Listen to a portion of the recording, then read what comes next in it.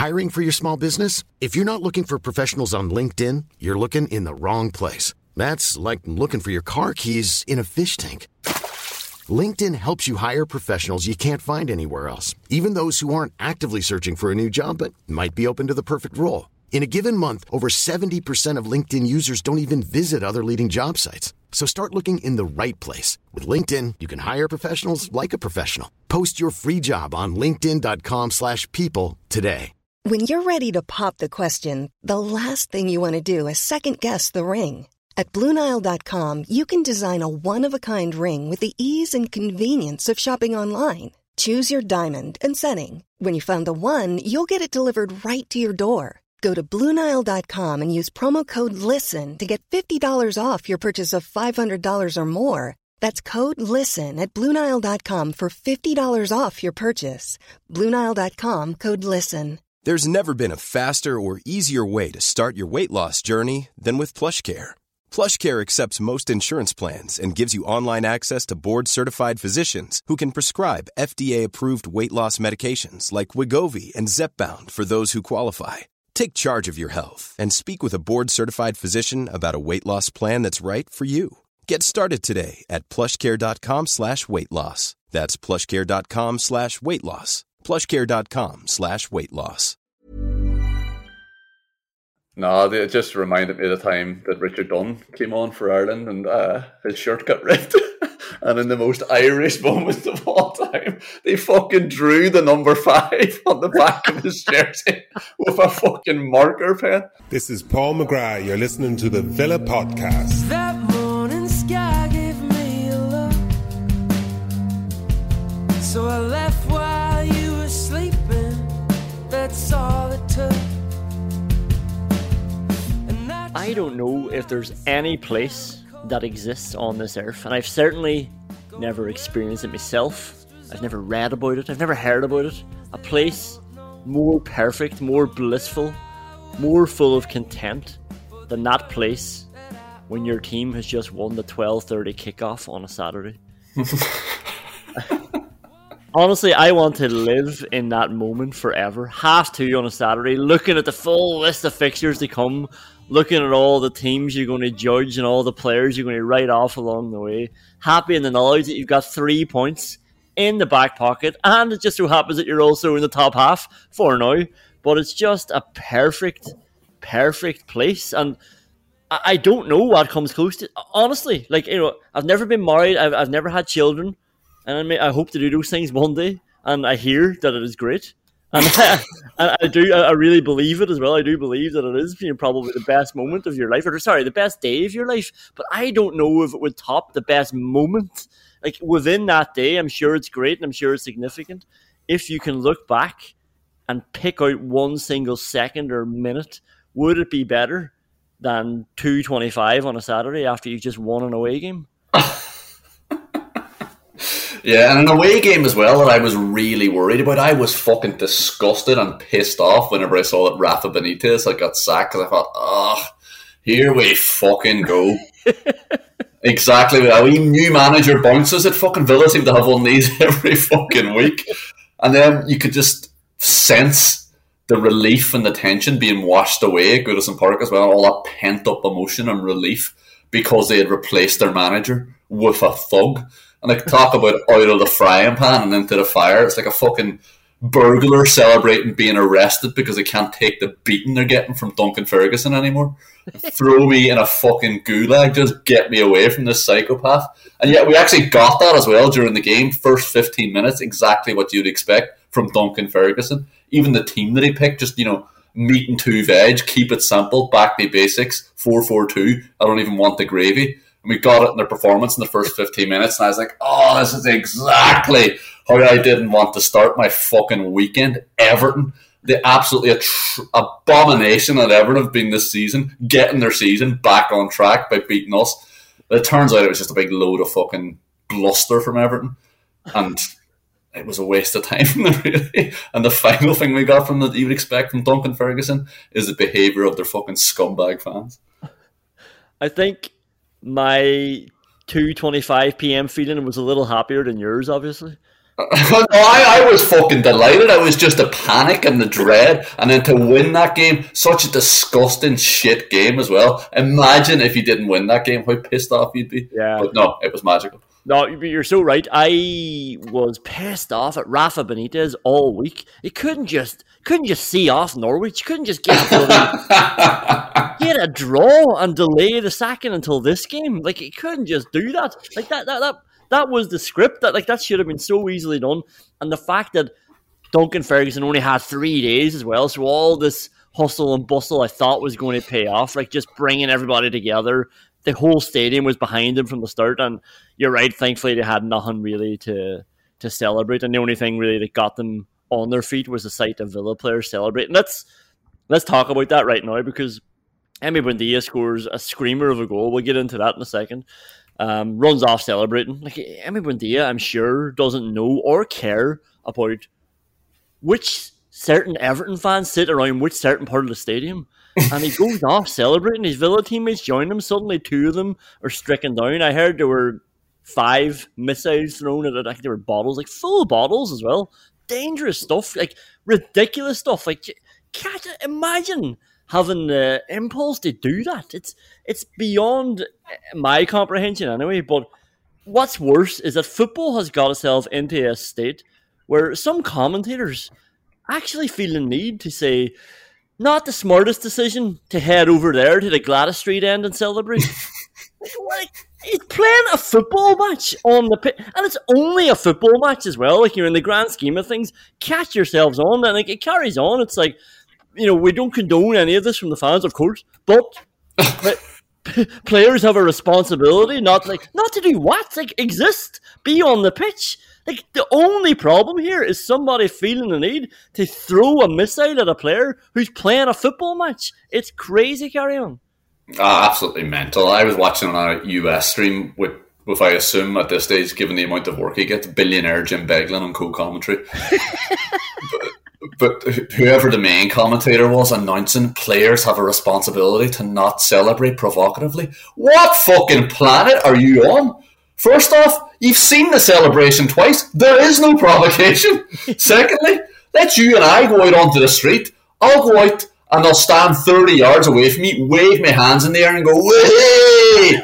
Then you fuck a bottle of Lucozade at my face, and we'll see whose side the bystanders are on, whose side the fucking police are on. Like, what sort of a fragile idiot pays in to watch an event that involves 2 teams trying to score against each other, and then loses the plot to such a degree that when one of them scores, he's willing to physically assault them, a fucking stranger, when their backs are turned, when they have no idea or no interest in you. Like, they don't even know you exist. You're just one of 40,000 flashes of colour in the corner of their eyes, and a bit of fucking cacophony in the stadium. He doesn't give a fuck.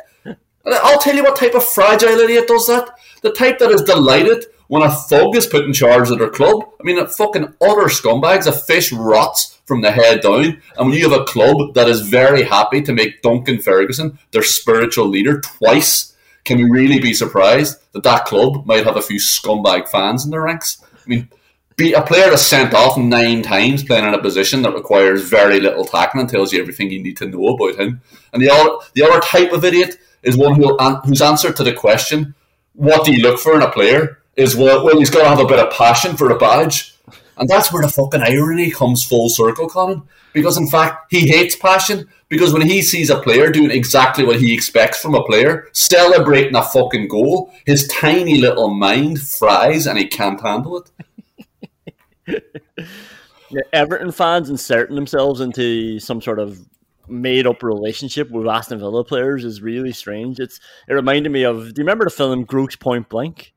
And if anybody hasn't seen it, this guy is a serial killer. I haven't seen it in years, but I always, like, the one part of this film I always remember is he has to go back to a high school reunion, and I think he has to kill somebody at this. And sorry, he's not a serial killer. He's a hitman. Like, he's a hired gun, and he has to kill somebody at this school. And he's trying to get rid of the body, but while he's at this high school reunion, this guy, after 30 years, keeps coming back and be like, "Oh, here he is." Like, here we are now. We're finally going to have this out, you and I, after all. Like, after everything that we went through back in the day.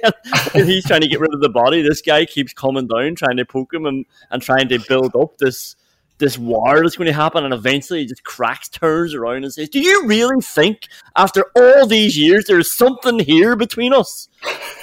And that's Emi Buendia to the Everton fans. There's nothing there between you. He's playing a football match, you're there watching it, supporting a different club that he doesn't know or care about. He scored a goal, he's jumped into the air, turned around to his teammates, and you feel the need to try and get him to the ground, and you, typical of Everton's performance, they didn't get a shot on target. They didn't even get it on target. They hit Matt Cash and Luca Dean instead. And that's the other. That was all Everton's performance was as well. It was just, obviously all Duncan Ferguson said to him was go out there and put yourself about. I guarantee that was the entirety of his instructions before the match and at halftime. Waste of fucking space. He did get a reaction from Richarlison, obviously the type of reaction he wanted to see from an Everton player. There was a 5-second period. I think Richarlison could have had a red card, a yellow card, and he had a cynical foul in 5 seconds. And he got nothing in the end. VAR had a quick look and carried on. But I assume that's what he wants from his Brazilian attacker. Well, that's exactly what Richarlison wants from his career, apparently. That guy's a fucking scumbag. He just can't help himself. I cannot believe... as bad as Tyrone Mings' performance was today, I think the worst thing about it was that he couldn't get Richarlison sent off. Any centre-half that comes away from a game of football that Richarlison has completed has fucked up. He is the most easily wound-up player on the fucking planet, and if you can't get him to put in a red card tackle, then you've really, really cocked up your performance. Let's talk about the goal, the only goal, the winning of the game. And, if we've had enough warning signs that Emi Buendia was deadly in the air, it just all came to fruition today. Great run. Once again, people are sloppy marking him. The disrespect of Emi Buendia's aerial prowess has to stop. It's what sort of tape are these people watching? This boy will win the ball and he'll put it exactly where he wants with his head as well. And it's a great cross from Luca Dean. It has the pace and the trajectory on it that it needs for Buendia to do what he did, which is run away from goals and get it back. He's running diagonally away from the goals as well and get it back over his head in over. And it really puts a cherry on top, doesn't it, when it's over Pickford and Pickford's arms are flailing for it. Yeah, I'd like to add Duncan Ferguson to the list of people that needs to start listening to the Villa podcast. It's an absolutely amazing header. Yeah, you're right. The way he's running out and to get it back in at that angle is just absolutely incredible, and it's been coming. I just hope that it's so surprising that analysts from all their clubs will just think it's an aberration and not cotton on to the fact that he's brilliant header of the ball. I just hope they're so confused by it. Kicking Bishop Brennan up the arse. It's just so unlikely that Buendia actually just did that. It couldn't have happened, and they'll just go about their lives and won't work on it in the training ground. And Pickford times his jump really badly. He's coming back down as the ball's going over him, and he really can't afford to time his jump badly with his little T-Rex arms, and they just can't get there. Do you know what's so good about that goal is that Coutinho just missed beforehand a header that gave us the corner. Pickford tipped it over, and I wrote it down sort of half-heartedly for a potential Rosenthal award, but what I had written beside it was Buendia scores that. Yeah, it actually looked like it was the first header of Coutinho's career. He does well to reach the goals, and again, Pickford makes a fucking meal of it. It's straight at him, but it gives us the corner. It's worked out perfectly well for us. Yeah, what do you think of Coutinho? It was his first full debut. I think he did gas out a little bit, showed a lovely couple of turns. He's just a classic sort of textbook example of somebody who opens his body up every time he gets the ball, turns on the ball, has his head up. He just has better spatial awareness than I could ever dream of having on any sporting pitch. He knows what's going on around him. Didn't think it was an amazing game from him. A few nice touches. I thought Villa, their performance maybe didn't help him either. I think they're just a little bit messy at the minute, still trying to feel out this formation and these new players that have come in. I think they need to get used to bringing in the fullbacks a bit more often and a bit more early because, they're deadly, they're dynamic, they're going to be able to attack, but they need to be able to get the ball wide as well because they're coming through the middle at the minute, and they're a bit predictable, and it's a bit slow in there sometimes. So if they can just introduce a few men. I'm sure it's part of the plan. Is like getting the ball out wide, even just to bring it back in, just to stretch the opposition a bit more. I think then you'll start seeing more space created for not just Coutinho, for Buendia, who seems to create the space himself anyway, for Ramsey, for McGinn, who I thought as well were a bit quieter in attack. Like I thought Ramsey still had a few bursts, but McGinn especially, considering what we've had from him so far.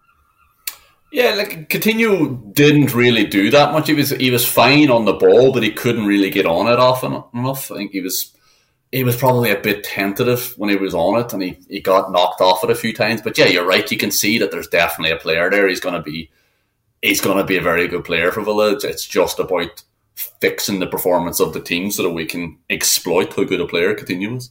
Yeah. We'll get into more of tactics talks, we'll go through some of the players' performances, and first we'll do some WhatsApp whinges, so we will see you there. Potential week's wages docking coming up. I want a judge's ruling on it. John McGinn is the only one guilty of it. He tried to cross, went out for a goal kick on his right foot.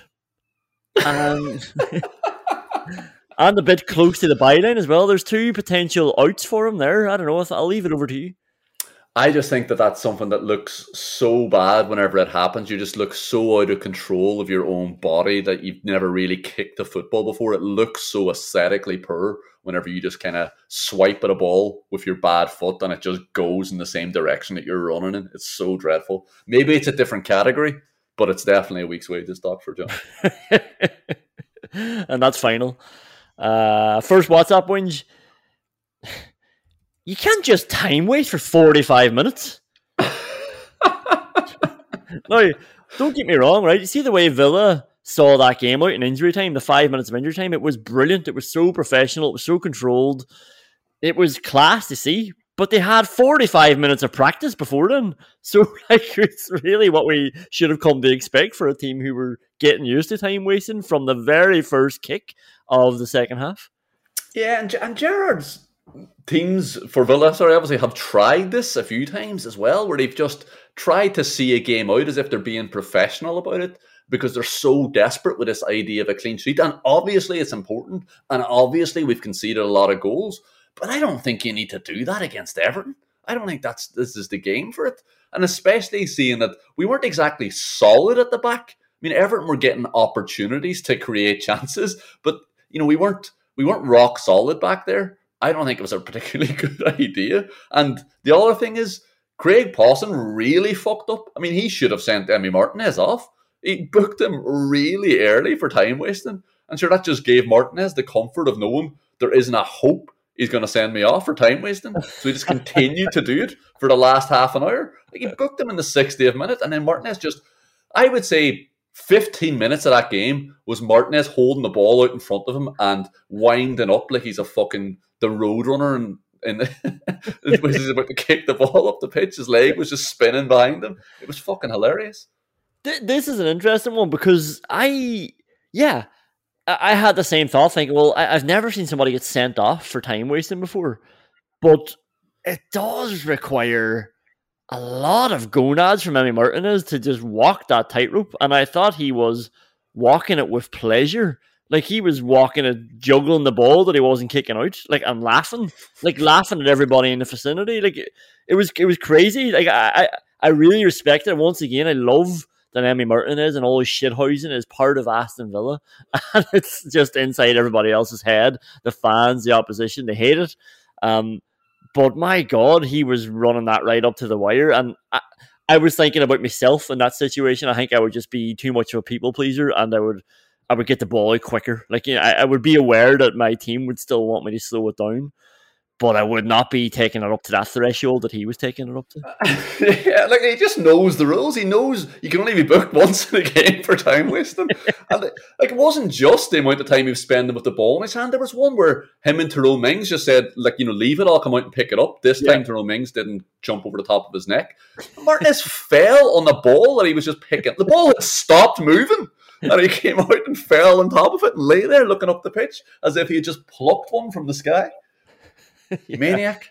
Yeah, the yellow card didn't deter him one bit. Like, he just continued in the same vein. It was yeah, it was expert shithousery, and like the fortitude to do that under that pressure and that scrutiny is incredible.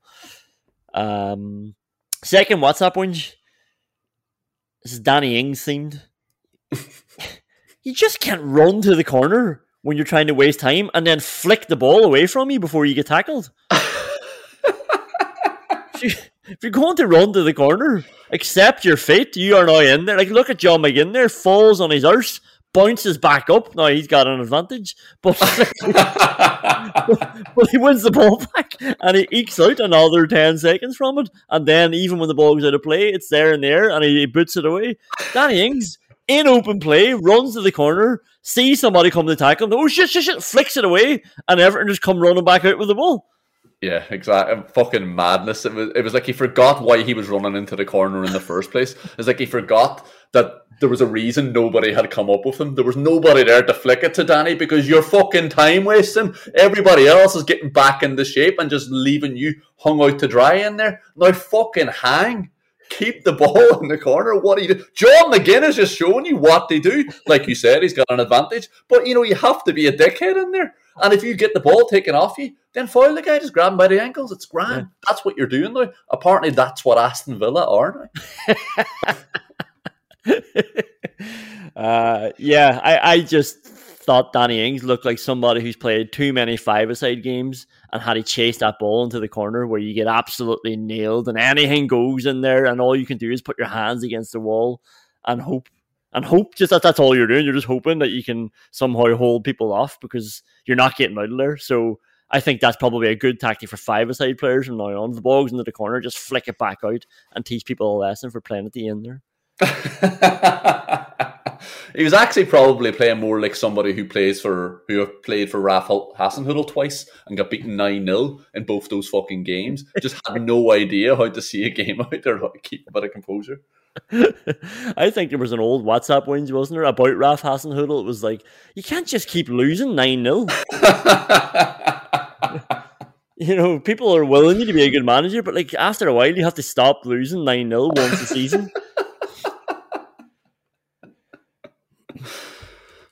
Third WhatsApp whinge. I think Emi Buendia, in this game anyway, and maybe more so in general over the last few weeks, has a higher expected arse rate than John McGinn. His XB is through the roof. Yeah, and he's actually he's actually able to use his bum a lot better than it looked like he was. He's gotten a lot more used to his own body. Bit surprising that it took him 3 months into his Aston Villa career to understand his body. I mean, he's 25 years old. He's had it for a long time now, and he was just getting ragdolled in the first 8 or 9 games for Aston Villa, and I was whinging about it so much. I couldn't believe that this lad thought he was good at doing this. Turns out that he actually knew he was good at it and did it and can actually do it and pulls it off plenty of times today. All right, we've got some awards to hand out after this. Good evening. I wanted to speak directly to our supporters to confirm the transfer of our captain, Jack Grealish. And now we've been gutted, organ donors for the rich, Boston's taking our kidneys, Yankees are taking our heart. And to explain the background to this move. It's an unfair game. We offered Jack a new contract to stay at the club. Like this is business as usual. It's not. We agreed to incorporate a so-called release clause into his contract. Billy, that's trouble. Billy, if I may, he certainly has had his problems off the field. Jack finally decided that he would like to go to City. We're trying to solve a problem here, Billy. Not like this, you're not even looking at the problem. We have planned accordingly. We got to think differently. It was never our intention to replace Jack with one footballer. Guys, we're still trying to replace Gianni. I told you we can't do it.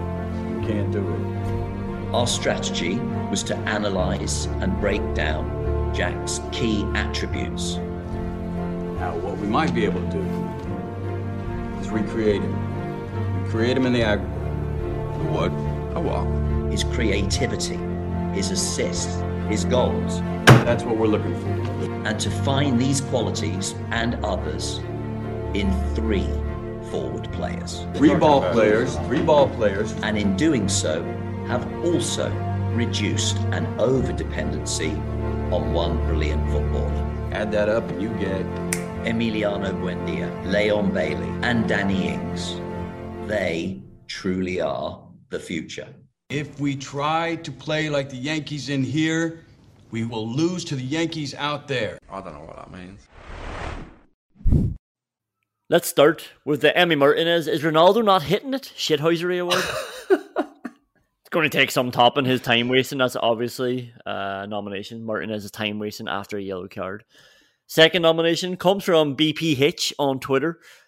Buendia marking Yerry Mina from corners is surely a shithousery award. I don't know, again, maybe Villa are just tapping into how good Buendia is in there, how good he is at heading the ball, or maybe they're just trying to get inside Yerry Mina's head. And it did seem like he was inside his head for a second. It's like, why are you sending this? It's the equivalent of, is Ronaldo not hitting it? It's like, put the 5'7" lad on Yerry Mina, and that's fine. We don't need to worry about that. Yeah, I mean, if we thought Villa were taking it too far, trying to swing the ball into Buendia in the opposition box, this is taking the absolute fucking piss. And we already know that Mina was probably a bag of nerves during that game because Emmy Martinez was there with his knife and fork out, and he couldn't have wanted to miss those few chances that he got any less. I'm sure if he had a scored, he would have been fucking delighted. But luckily, Emmy Buendia just got enough pressure on him each time. Final nomination for the Shithousery Award is it's a potential winner. Steven Gerrard sticking his tongue out at the Everton fans at the end. And boy, did they fucking deserve it. What a pack of utter scumbags. And he fucking loves it as well. The way he reacted to the United fans as well, just turning around, slowly chewing his gum, taking it all in. He obviously fucking loves the pressure, loves the adrenaline that comes with playing football. I doubt he would throw a bottle of Coke at somebody's head, though. Let's quickly go through the Ronnie Rosenthal Award. Actually, what do you have for the winner? I think I have Gerrard sticking his tongue out there because we're so used to Martinez time wasting, and it's apt that he mentioned the Yerry Mina incident in the Copa America, but I think it's just, you don't see a manager doing that really. The away fans walking off after the victory, tongue out. How do you like that? Well, Colin, as you know, people probably shouldn't be trying to provoke the opposition fans, or they're just asking to have things thrown at them from the stadium. So I can't possibly condone that. I think I'm going to have to give it to Emmy Martinez for time wasting for 35 minutes. Yeah. But then the future we'll be talking about Emmy Martinez was asking for some fan to run on and hit him because he was time wasting on the ball. That's a good point, yeah. And undoubtedly we'll be whinging whenever Villa do concede a last minute goal and talking about how much time Emmy Martinez wasted that we no longer had at the end of the game. Maybe we just need to have a conversation in general about how we approach shithousing in football. Maybe we need to get rid of it. Wouldn't be the same sport, Colin.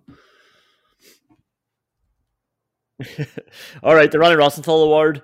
I don't really know if it's a nomination. Douglas Luiz free kick. It was a decent attempt, landed on top of the goals. And then Emmy Buendia used that arse of his, created a bit of space, had a 20-yarder. Pickford saved it.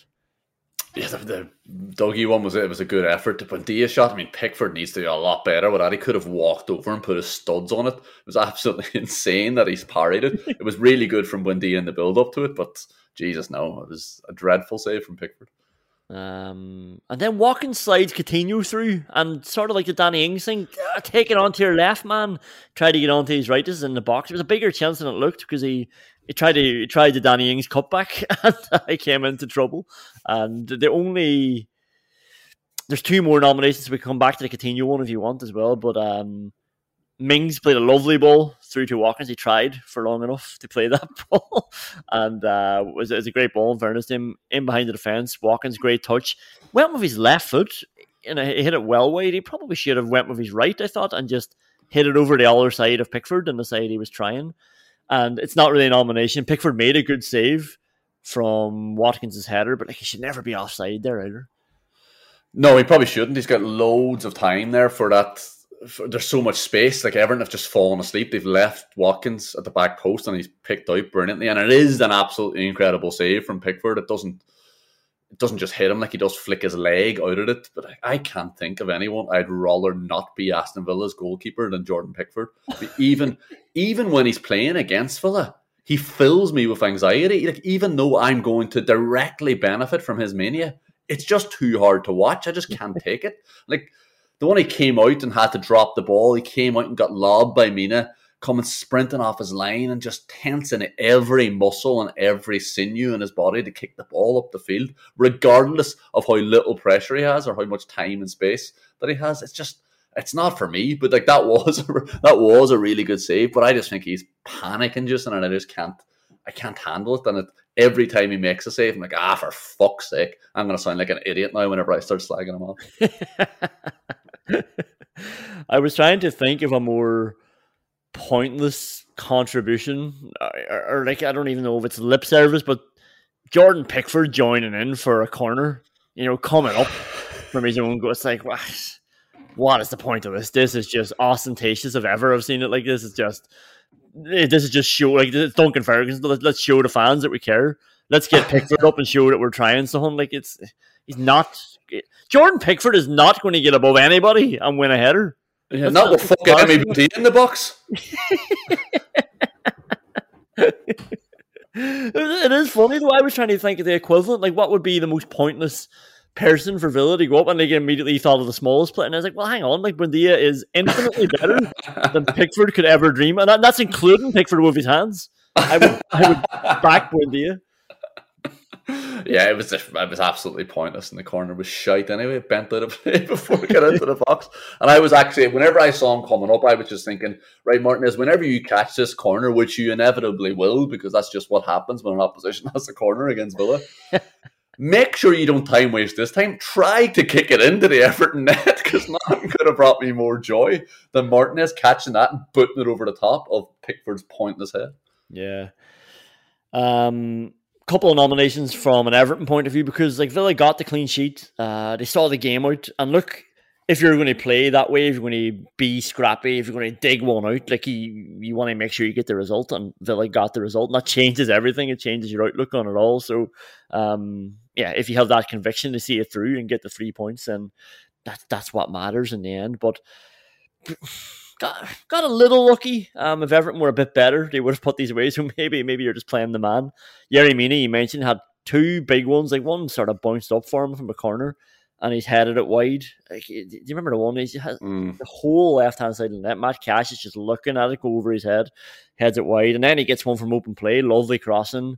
Like, it doesn't even need to generate any power considering how good the cross is, and he has ballooned it high and wide over the bar. Yeah, absolutely caught both of them up, and they were big chances. I was just thinking, well, this is exactly what will happen. The Villa waste time when they concede a goal. You deserve everything if you don't go out and try to see a game out with the ball at your feet. Then you're just asking for trouble, even against a team that was playing as ineffectively as Everton. Because set pieces, it can just happen. Big Yerry Mina, he's 6'5", he can get this ball in the head, particularly whenever he's being marked by Emiliano Buendia. Dominic Calvert-Lewin had a couple of misses as well. One was a header to back post, did badly on it, I thought, and then Gordon gave him a lovely crossing, 1-2 Richarlison, and I know it bounces in front of Calvert-Lewin, but fucking hell, like, if that's a clear winner of the Rosenthal Award, if that's a Villa player, and to be honest, it is the clear winner of the Rosenthal Award this week, because he needs to put that away. He's got an open net, and he's hit it miles over from about 5 yards out. Yeah, it's an absolute sitter. He has to score. I mean, the ball is whipped in. Konsa's diving in front of him. None of that should matter. I mean, he's in England at national centre forward. Just score. The Peter Enkelman What the Fuck Award. We've got a subcategory first. Tyrone Mings playing as an out half, finding touch.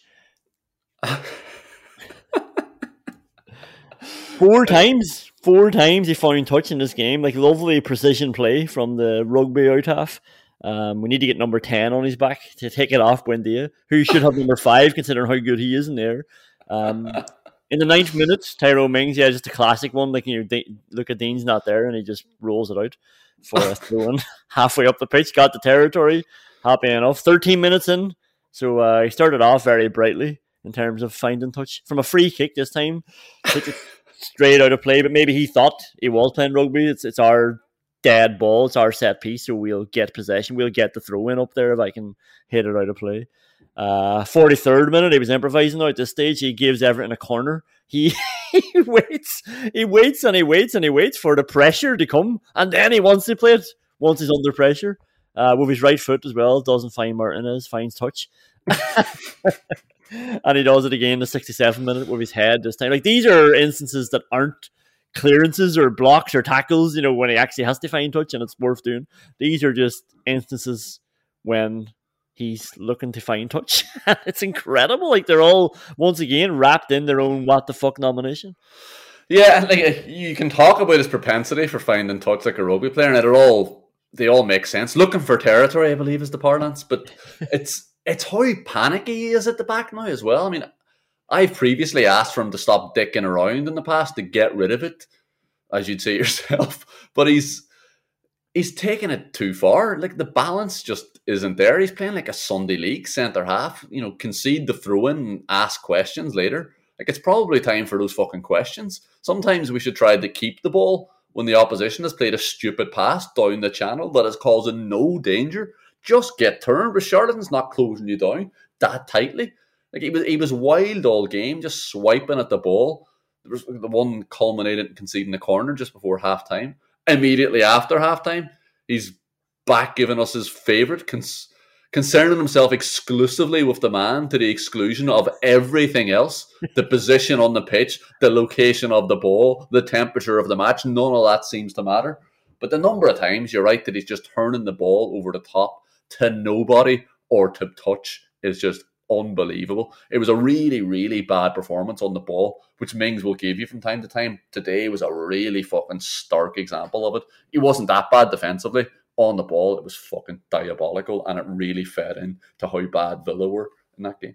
Yeah, because there was one brilliant tackle on Dominic Calvert-Lewin, or he just...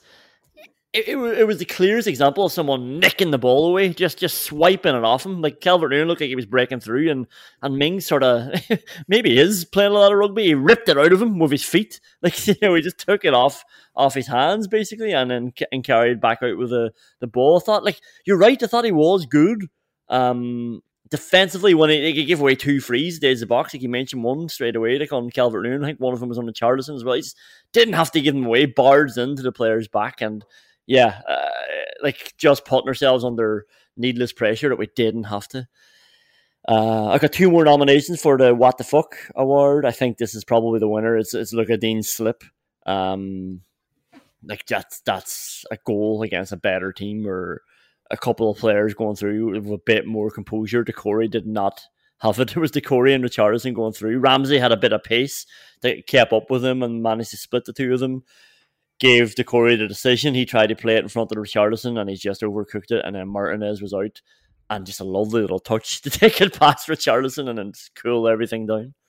Yeah, I mean, the way Richarlison closed down Martinez tells you everything about how needless it was for Tyrone Mings to panic whenever he was being closed down, because he was stopped. Like, he didn't care. He was letting Martinez take it past him. Martinez did well, but Richarlison wasn't defending that. There was no fucking interest in that lad. The decision to pass the ball to Digne, the decision to take a touch, the touch itself was all absolutely fucking brutal. But maybe he was just playing the man. I mean, playing the man instead of the game. He knew the easiest way to get the ball back to Martinez after he was given that pass was to let Decore have it. Decore will see this through to Martinez. Don't fucking worry. Yeah, the only other nomination is, I don't even know if you would remember this. John McGinn header puts Richarlison straight through on the left-hand side. Like, I think it was Yerry Mina, might have been Holgate, the poor fucker, who headed a ball clear. Just Villa had a ball over the top, got headed clear by an Everton defender, and it was just dropping to John McGinn all on his own in the centre of the pitch. Now, obviously, he's not completely sure what's going on around him, and he tries to head it back to Matt Cash, and in the process, just, away you go, Richarlison, let's see what you can do. And Cash has to take the yellow card. It's like the best example of, like, I'll save us here now because you put us in this terrible position, and another needless one. And yeah, I think it's McGinn that's nominated, but I still think Luka Dean's going to win. Yeah, Lugadine has to win. It was just so stark. It created a chance. Creating a yellow card situation for Matt Cash isn't that big a deal because at least we got out of the situation. But it was absolutely insane. He just heads the ball blind, expecting his fullback. You can't pass. We said this last week. You can't pass to your back four without checking if they're fucking there. They're the last man on the pitch. Have a fucking look. Say it louder for those down the back.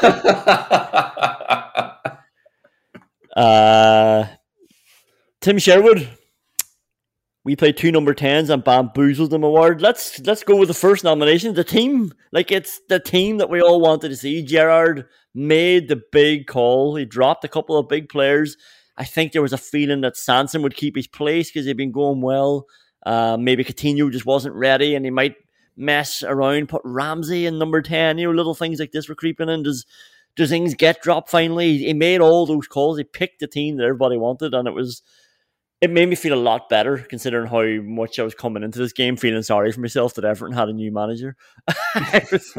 Then once I saw Villa's team, I was like, I can't believe this is Aston Villa's team now. It looks so good on paper.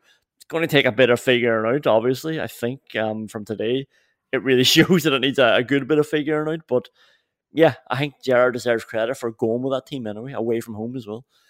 Yeah, absolutely. And this is the team that he has been building towards. This is the team that he wanted for so long, and he signed 2 players to give him this team.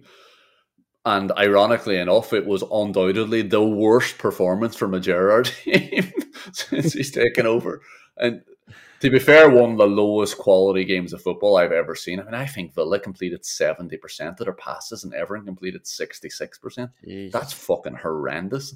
The amount of long balls, we talked about Tyrone Mings there, the amount we were playing was pathetic. And how and when we were playing them was worse. Long balls that just took out our midfield, bypassed the midfield 3, and they were hit far too early to have Coutinho and Buendia getting around Watkins.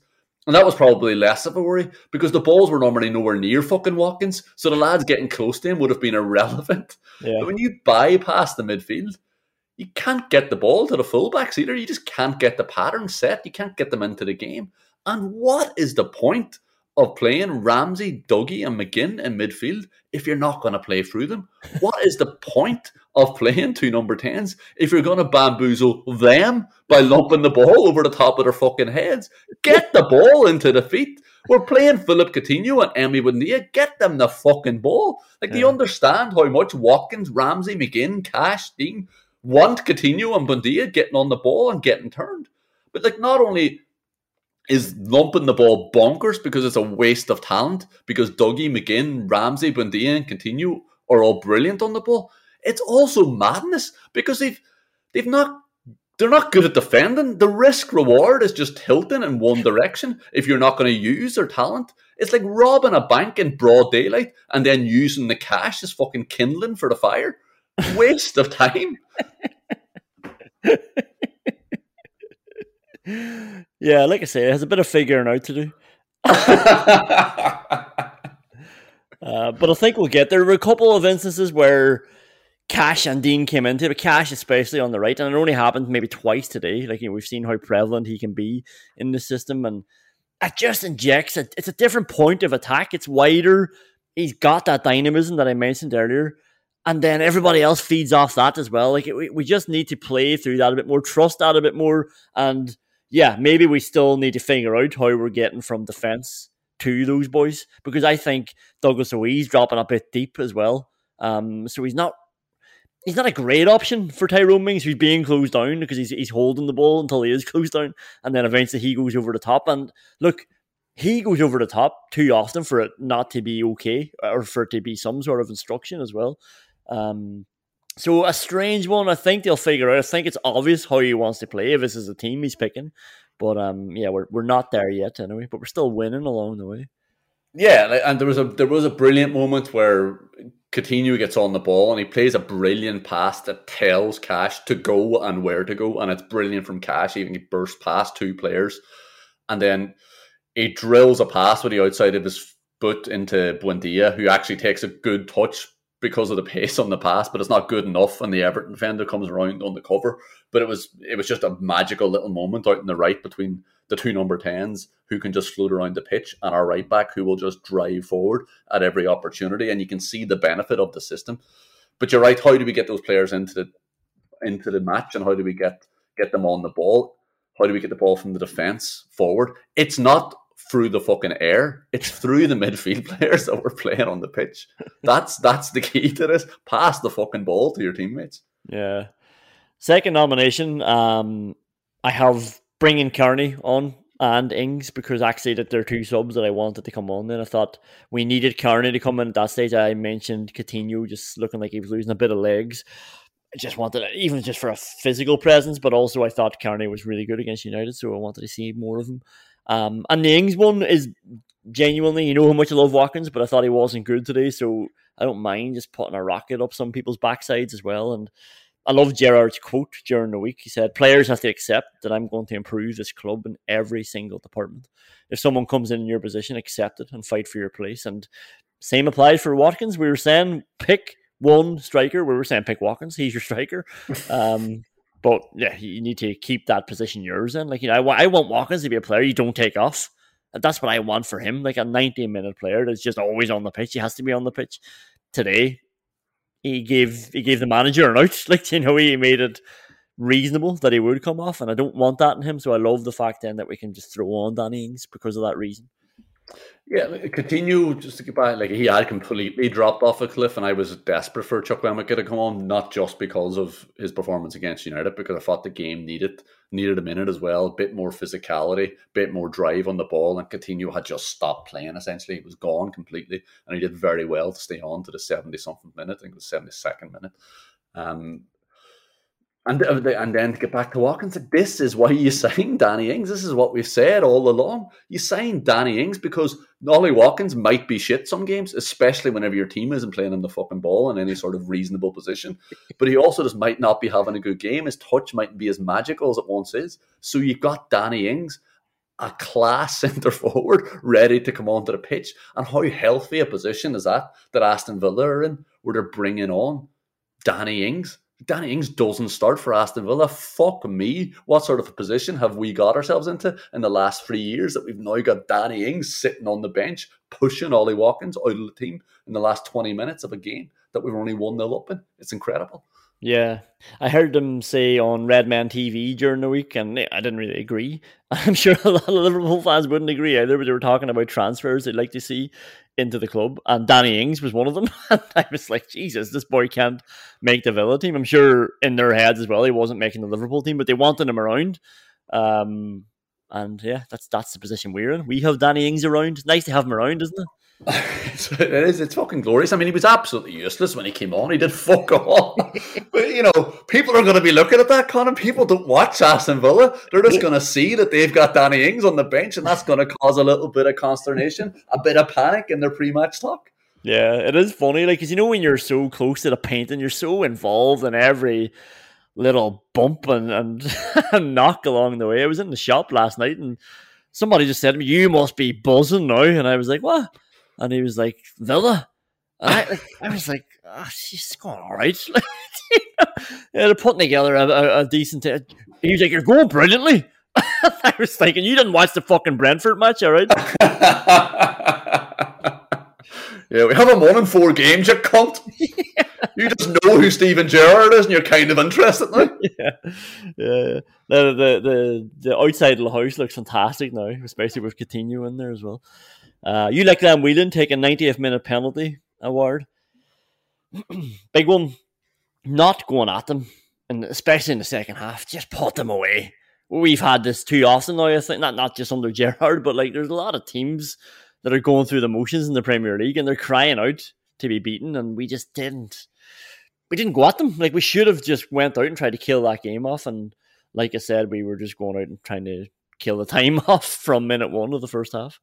Yeah, and to be fair to Everton, like I said, they made the game very, very scrappy. So whenever Villa tried to play a bit of ball, they couldn't, and then they just fell into a bad habit of not playing any at all. And to let Everton get back into that game was criminal. I mean, Everton haven't won a game of football in so long. I can't remember when it was.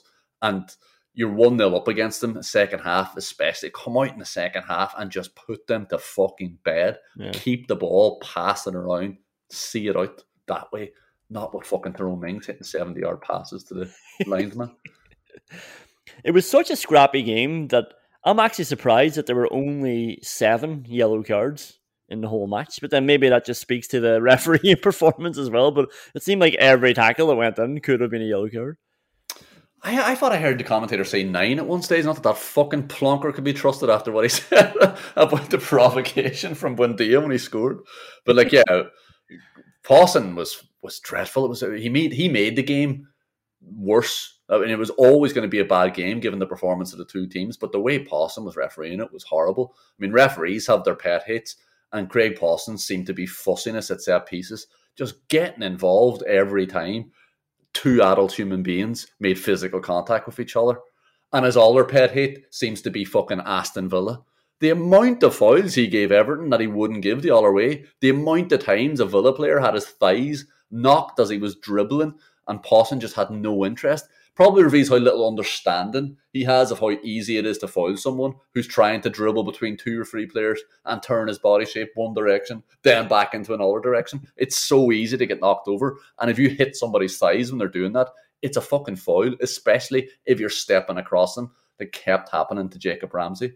The Richarlison foul on Mings towards the end of the game, the old Harry Kane special, where he turns around, looks at the man and sticks his fucking arse into him. Yeah. The man who can't control himself anymore because he's jumped into the air actually trying to play the fucking ball. Again, revealing the complete lack of understanding of the game that Pawson has and how dangerous and disgusting what Richarlison has just done is. It was fucking baffling. It was a terrible performance and it nearly ruined the game. Luckily for him, the sets of players did that themselves. Yeah, and you're right, 9 yellow cards, so don't trust livescore.com as far as you can throw them. Yeah. The only other nomination I have for you, like Glenn Whedon, take a 90th-minute penalty award, and I think it's a winner. I think it's going to go to Everton yet again. It's starting Andros Townsend ahead of Gordon. Yeah, Gordon was absolutely incredible when he came on. He had some amount of energy and just whip on the ball as well whenever he got it. Apart from that set piece at the end that he whipped out of play, he was really dangerous and he caused us loads of trouble whenever he got on. Yeah, baffling decision. Yeah, like everything he did was great. Like it was just like how there's nowhere like Townsend won the Ashley Westwood. Oh, he was playing award, by the way. You know, I forgot about that award because I forgot about Townsend so much. Everything Gordon did was just dangerous and all in the money. It was strange that he didn't get a look in over Townsend, who hasn't been good for Everton. Yeah, no, it was baffling decision. The Vyman meter. I don't know how many times this lad is going to go up, but Matt Cash yet again. Like surely he's at the ceiling now. This boy, it just warms the heart, doesn't it? Like he's just there doing his job over and over, putting out fires for people. He got a block. Do you remember the block he got in Richarlison? Richarlison went through because Aston Villa conspired to let Jordan Pickford's goal kick bounce in behind the defence, and Richarlison just ran straight through. I don't know how that happens. And Matt Cash was the one alert and got the block. He seemed to be the one alert all the time. I mentioned taking the yellow card for John McGinn's mistake so often, just looked a bit perilous sometimes, and then Cash would come along and arse his way inside somebody and carry the ball away, or just stand them up and let them run out of play over and over and over again. This man is just, he's more than a rock. Like he's a terrier back there, and then when he's on the ball, he's like a terrier as well. Yeah, and the stamina and the fitness as well on top of that as well. The amount of high intensity runs he does and just the constant running that he does as well. The guy's never standing still. As soon as Villa get the ball, he's gone. As soon as the opposition get the ball, he's gone back again in the opposite direction. It's absolutely insane. And to do that's one thing, but to have quality whenever you're doing it, whenever you're putting in that energy and that effort, it's unbelievable. And we could see from the very start of this season how important he was going to be to Aston Villa. He's easily been Villa's best player this year because he's been so consistent at such a high level. Gave away one daft penalty, but given that he's been absolutely brilliant for the other 20 games, it's hard to hold that too much against him. Yeah. Going up as well, I have Konza just because we've talked about some of the wobbles that Mings was having on the other side, and just time after time, Konza's there solid every single week, and I have Buendia going up as well, because after all these good performances the last few weeks, I don't actually think I've officially recognised him in the Vyman meter, so here he is officially going up on the meter too. Buendia was very good, particularly in the first half when nobody else was really playing. Buendia was finding little pockets. He had 2 or 3 shots. There was one where he just ran straight through the middle of Everton's midfield. Absolutely took a brutal shot at the end. Dragged it about 6 yards wide, but just getting the ball and running straight at the heart of an opposition team. There was 2 midfielders in front of him. It's not like the space had opened up. He just skinned 2 centre midfielders, went by them like they weren't there, bore down on goal, took a terrible shot. But as I said, Conor, he bought himself the right to take that shot.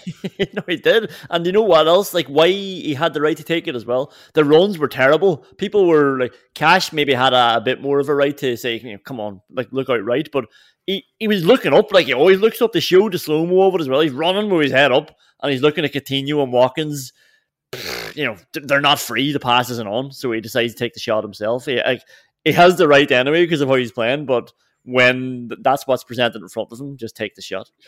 And that is the best thing about him, that he does always have his head up. And the most baffling thing about him as well, because how can you have such nimble little feet dancing around players when you've got your fucking head held up so high as well? The intuition of where the ball is incredible. Yeah, going down, the Villa reserve kitman absolutely bombing down the motorway with a second set of numbered jerseys. I thought initially maybe our finances are going down, that we couldn't afford a second set of numbered jerseys. Jacob Ramsey just looked like a fan running around out there without the name and number at the back when he had to change his shirt. But then he emerged in the second half, and I just had this image of a kitman coming in out of breath, and they're grabbing the jerseys off him, and here you go, Jacob. Like, weird carry on. I don't know if you have much to say about that. No, it just reminded me of the time that Richard Dunn came on for Ireland and his shirt got ripped. And in the most Irish moment of all time, they fucking drew the number 5 on the back of his jersey with a fucking marker pen.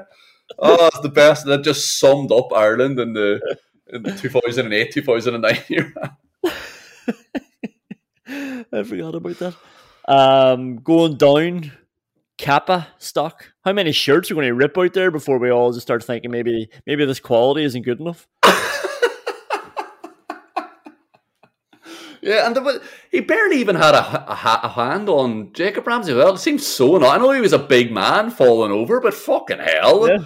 It's how light is that piece of material? It was insane. Look at Digne got a hole around his nipple area. It's like, how does that even happen? Like, unless someone's there with scissors trying to cut it. I don't know how you get a hole that's not connected to the edge of the shirt. Yeah, it's mad. And Buendia was pointing at his nipple at one stage as well. Maybe Yerry Mina was just running around pinching people. I don't know. He did look to be suggesting that he was pinching him, actually. And going down once more, second time it's going down, is the claret socks. I told you I don't like them. And I especially don't like them with the claret shorts. I've never seen that combination before. But the players, they look a half a yard slower with the socks. I'm sorry for the fashion overload on the Vyman meter today. I don't know if that was to do with the socks or if that was just to do with their general play. I don't think it was the socks that made them look slower. I think it was the fact that they were just genuinely half a yard slower than they normally are. Well, let's see a sample without the socks and then we'll see. Then we'll be able to tell.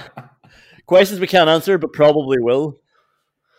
Is it only an Arsenal player who'd release an apology statement for being sent off in the 90th minute of a League Cup game when you're 2-0 down?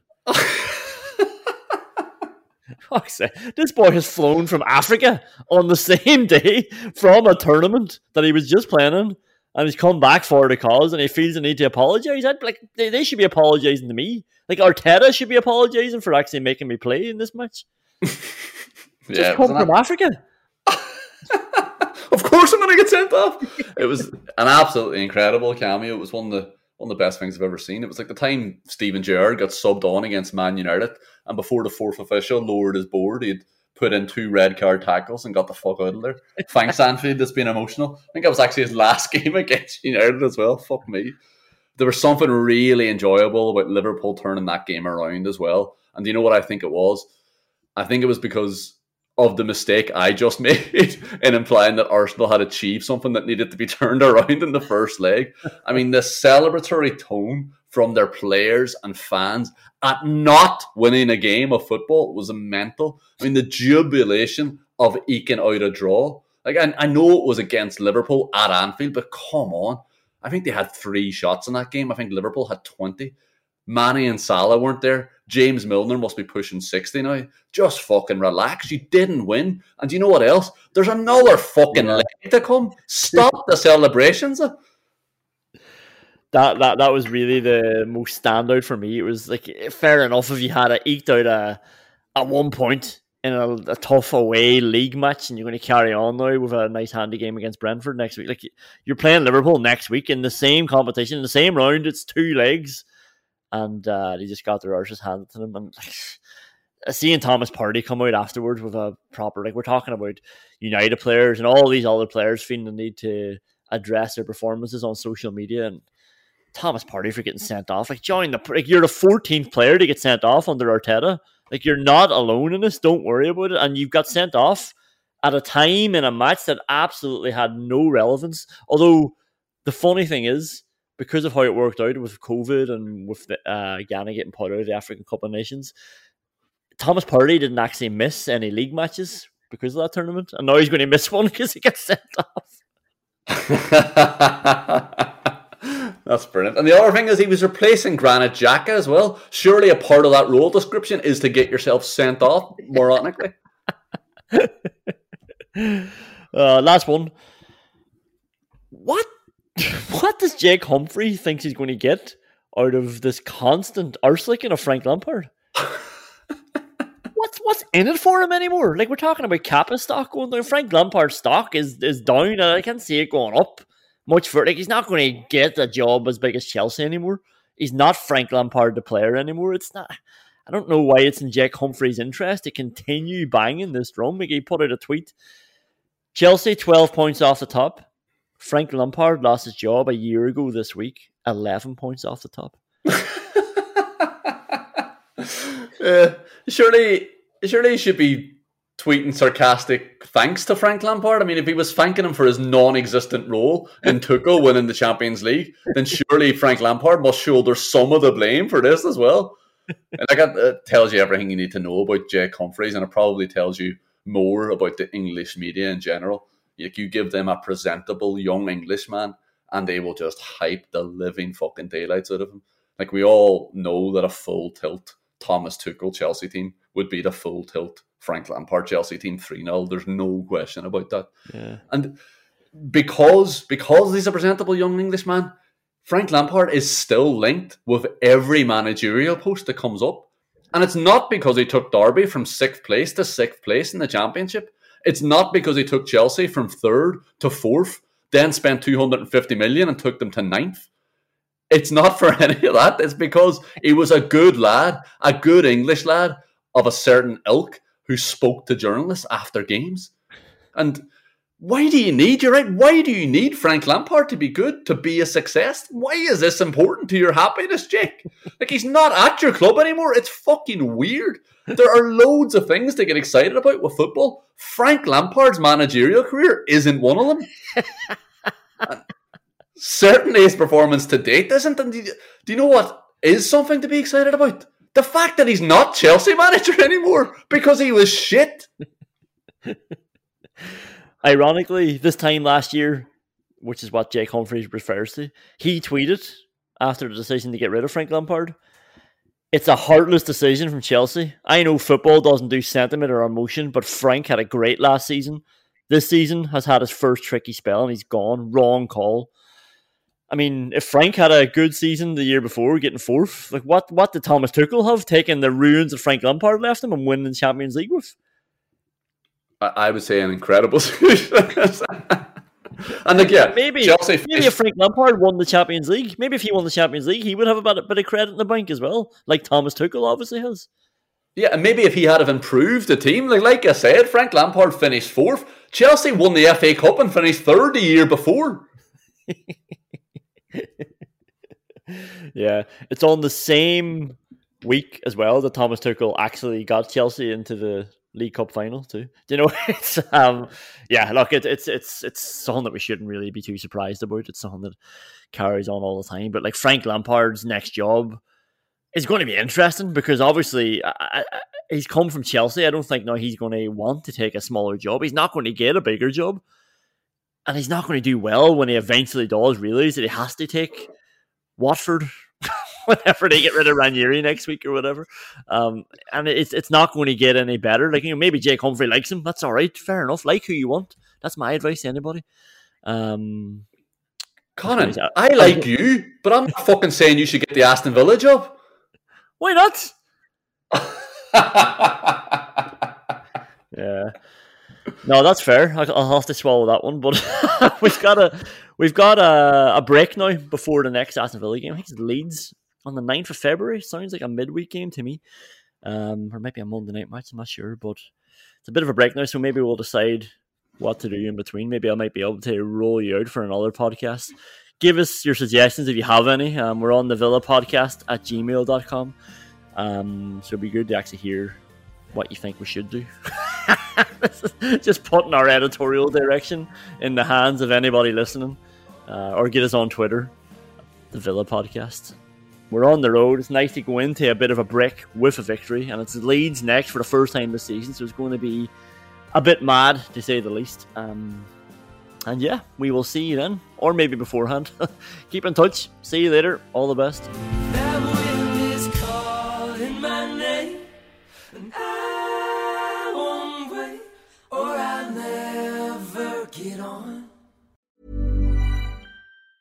Mom deserves the best, and there's no better place to shop for Mother's Day than Whole Foods Market. They're your destination for unbeatable savings, from premium gifts to show-stopping flowers and irresistible desserts. Start by saving 33% with Prime on all body care and candles. Then get a 15-stem bunch of tulips for just $9.99 each with Prime. Round out Mom's menu with festive rosé, irresistible berry chantilly cake, and more special treats. Come celebrate Mother's Day at Whole Foods Market. Hey, it's Danny Pellegrino from Everything Iconic.